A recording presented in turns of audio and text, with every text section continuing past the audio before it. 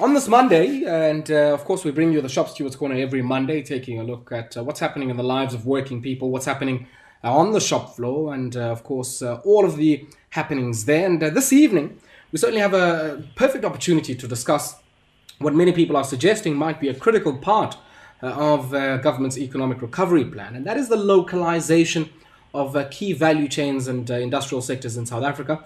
And today, we sharpen our focus on the clothing, textile, footwear, and leather industry, where stakeholders have teamed up to identify and execute on opportunities to deepen localization and to bolster production in the sector. And certainly comes at a timely moment where production volumes have declined by 30%. And it seems there's some bold ambitions to have just shy of two-thirds of fashion sold in retail stores in South Africa being produced here in South Africa. To tell us a bit more about this, I'm joined on the line by the National Industrial Policy Officer at the South African Clothing, Textile and Workers Union, SACTWU, Etienne Vlok. Etienne, good evening to you and welcome. Thank you, Ayabonga. Good evening to you. Etienne, maybe start us off here. I mean, you've certainly, I guess, as a trade union in this sector, you've organized in this sector for a very long time. You would have had in the past conversations with the producers in the sector, with some of the destination markets where South African goods are sent to, and even, I guess, much closer to the consumer, the retailers themselves, about whatever challenges they might have had in the past in localizing their value chains, making sure that there's significant local content. What have some of those challenges been? Well, what is it that has, I guess, contributed to this reluctance to really source some of their products locally in South Africa rather than maybe from some of our Asian counterparts? So historically, if you look back at the 2000s specifically, Ayabonga, one of the big difficulties that we had was the very strong rand. It meant that, I think at 5, 6, 7 rand to the dollar, imported garments were significantly cheaper than local garments. And that didn't matter how productive we were. Often the imported garments landed cheaper than what we could get the raw materials for. And that placed us at a significant disadvantage in trying to ensure that these retailers, the South African retailers, source from South African manufacturers. In recent years, with the currency significantly weaker now, it is much easier. It's easier to present some kind of proposal to retailers that would be more interesting to them. But there's a couple of other important shifts. So one is that, one of the major origins of the garments that come into South Africa is China. And wages there have increased significantly over the past decade or so, which has also meant that imports from that country has become more expensive. And then the other significant factor that has played into our hands is really the shift to kind of quick response and ensuring a quicker replacement of product in stores. It means that retailers rather want the certainty of ensuring that they have the right garment on their racks at the moment than having to wait several months for imports. So South African manufacturers being quite close to these retailers mean that we can use our locality and use the fact that we are close to their warehouses and distribution centers. So these things, are all helping to ensure that, we are in a significantly better space than what we were some years ago. Yeah. And I like the point you're making there, of course, about shorter lead times if the manufacturing is happening here in South Africa. But one of the big issues that have certainly been, I guess, facing the South African textile sector, which has made us probably not as competitive as we might like, even if we're able to access and have some of those volumes, is the investment that is being made in working capital and machinery and everything else. Have we been able to overcome some of those challenges and, I guess, do some of the multi-sectoral deliberations between the social partners, get us closer, if we haven't, to being able to ensure that our industry is properly resourced in terms of the machinery that is latest, cutting edge, and would make sure that we're able to compete? Yeah. So once again, if you look back 20 or 25 years and you think about the 90s and the 2000s and the kind of well-documented jobs bloodbath in the clothing and textile industry, what exacerbated that was the fact that because companies were struggling as much as they did, there was very little reinvestment into these companies. There was very little kind of strategic focus, looking, into the future and trying to figure out, what needs to be done to survive in a few years. It was really just about the kind of the day-to-day survival. And the negative of that on our members was that, while you could survive for a few days and a few weeks, inevitably within a short space, there would be retrenchments and closures. And so what happened in the beginning of the 2010s is that the government introduced a kind of a flagship incentive for our industry, which is called the production incentive, and it allowed companies to earn for producing products locally to earn a credit which they could use to refund purchases of new machinery or refund the training of workers or bringing in an industrial engineer to change the way they produce on the shop floor. And that, has meant that the 2010s has been much better than previous years, because there's been a lot of recapitalization in factories, a lot of new machinery brought in. And thankfully for us, it's not meant a huge amount of job replacements, but more a chance to become more competitive, and in that way create even more jobs locally. Etienne, and I guess, just on that score, I mean, that structural change that we've seen there, and of course how the being in a tight squeeze has influenced the factor choices that many textile producers have had. It's certainly something I want us to come back to, because I think on the one hand, it's one thing to make sure that the machinery and the partnerships are there to make sure that the machinery is on site and, we have the proper industrial processes, and, your contribution as working people to that alongside even employers themselves certainly is something that's crucial. It's something entirely different to have sufficient demand so that you can have the orders that justify some of that investment. And we'll come back to some of those themes and just your assessment of demand conditions and how critical those are going to be to some of these localization efforts. 19 minutes it is after 8 p.m. We're going to take this brief break. When we come back, we'll continue with Etienne Vlok from SACTWU. ABC. 21 minutes it is after 8 p.m. It's our Shop Stewards Corner segment, and today we're touching on the role, of course, that workers are going to play in some of the mooted localization efforts. And I shouldn't say mooted, because certainly we have been talking here in South Africa about localization for a long period of time, and it seems now no more is it urgent than where we find ourselves, where we've seen in the first half of this year sales falling 20% adjusted for inflation, and also seeing production volumes declining 30% as well in the sector. And you can imagine that this undoubtedly will also have a double-digit impact on employment in the sector if, of course, we certainly don't sort out some of the issues associated with localization. I'm in conversation with Etienne Vlok. He's the National Industrial Policy Officer at SACTWU, one of the unions that organizes in this particular sector, and probably one of the more dominant unions in that particular space. And Etienne, before we went to the break, I guess I was hinting at the fact that I'm quite interested in your assessment of demand conditions and how important consumer demand and preferences are going to be in making sure that all of these localization efforts actually come to something. Yeah, I mean, it plays a crucial role, Ayabonga, and we're seeing the difficulties that COVID-19 has brought to us. We keep a monthly job loss database, which we have done for 20 years, and our organizers in the different branches across the country report to us when there's been retrenchments, report to us when a factory is closed or been liquidated.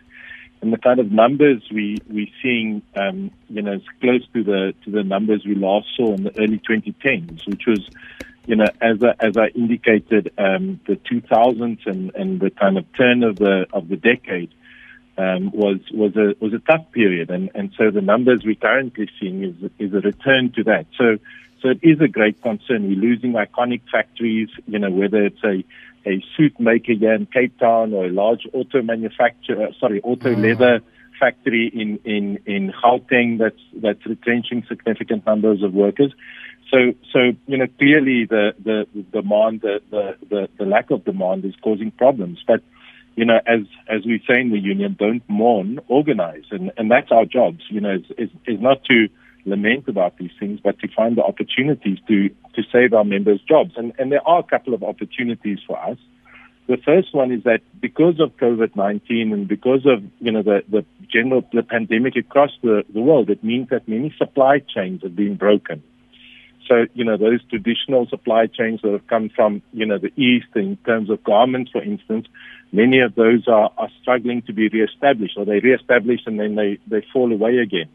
So for us as a country, if we can step into those breaches and take up that space, that's one opportunity for us.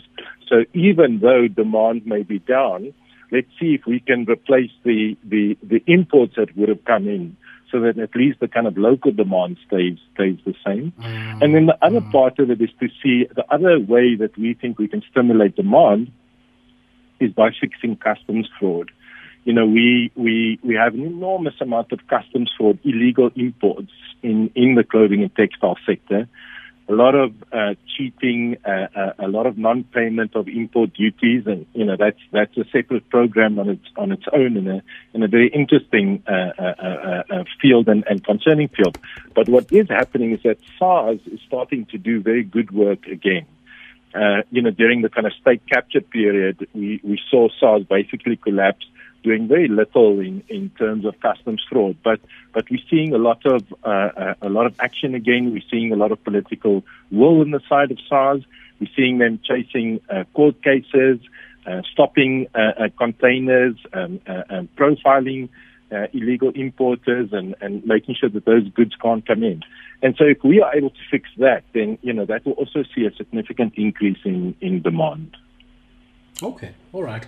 And I mean, maybe just talk to us about some of the conversations you're having with the retailers, because I guess on the one hand, the manufacturers are only but one part of this particular value chain.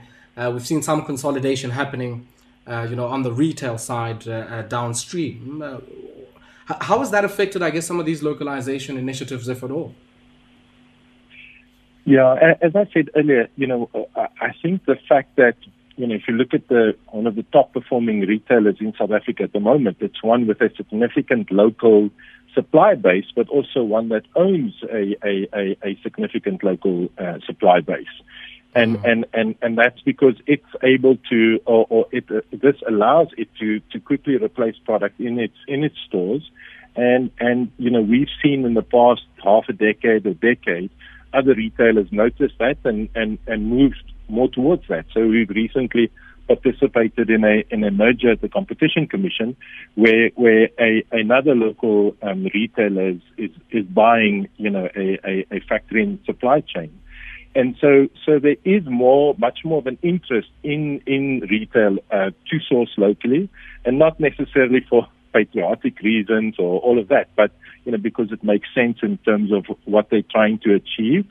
It allows us to have better conversations with the retailers. It allows us to enter into social compacts like the Retail Clothing, Textile, Footwear and Leather Master Plan, which we signed about 11 months ago.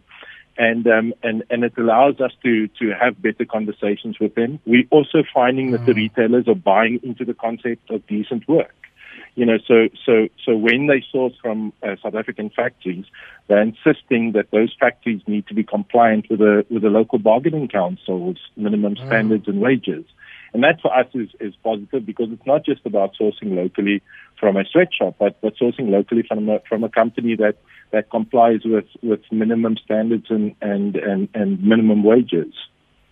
And it's quite interesting. I mean, Etienne, when you talk about this, because often people like to think about this particular sector as a sector largely driven by consumer preferences, and if those change, consumers follow suit as well. But what you're suggesting to us is that there's also been a seeming sort of a shift towards a decent work agenda and a preference for sort of more equitable labor conditions linked to this particular sector. And I guess that certainly makes South Africa an attractive proposition for not only local producers, but also for the export market. And I want to maybe hear from you, I guess, whether or not you have started to see any new niches that are emerging that could potentially see, I guess, some destination markets for South African produced textiles.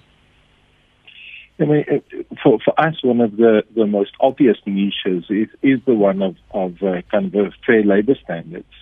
You know, if we are able to guarantee to a retailer, you know, that their supplier can present a compliance certificate from the bargaining council, that it means that, you know, there's you know, nothing to that may catch up on them in the future with regards to the exploitation of labor or sweatshops, etc.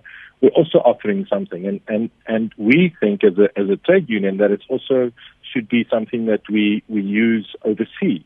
You know, to be able to access, for instance, some of the European retailers and you know, both be able to produce or to present them with good product and good prices, but to have the part of it which is decent work.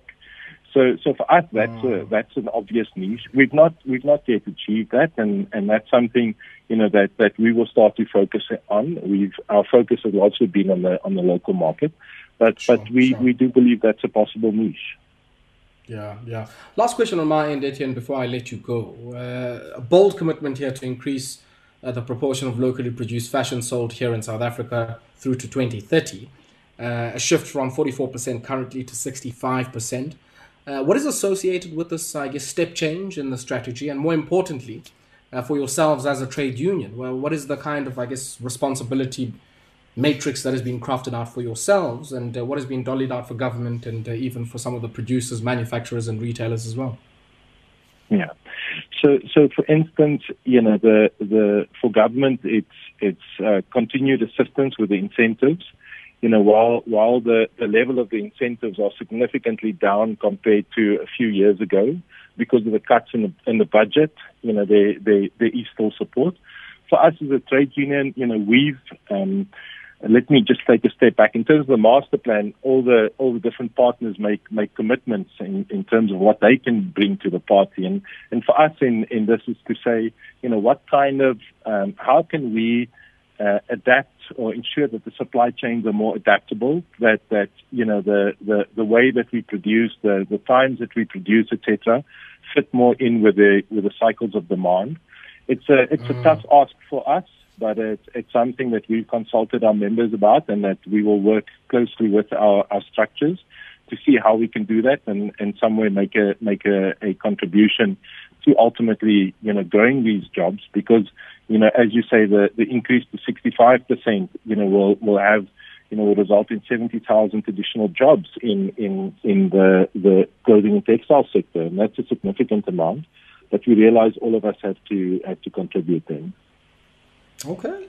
Etienne, always a pleasure catching up with you. We'll have to leave it there for this evening. I certainly wish you all the best as you undertake some of those tasks. And I guess the next decade will probably be the space where all this lofty ambition will be tested against. And we'll certainly have an opportunity to check in with you once again. Thank you very much for your time. Thank you very much, Ayabonga.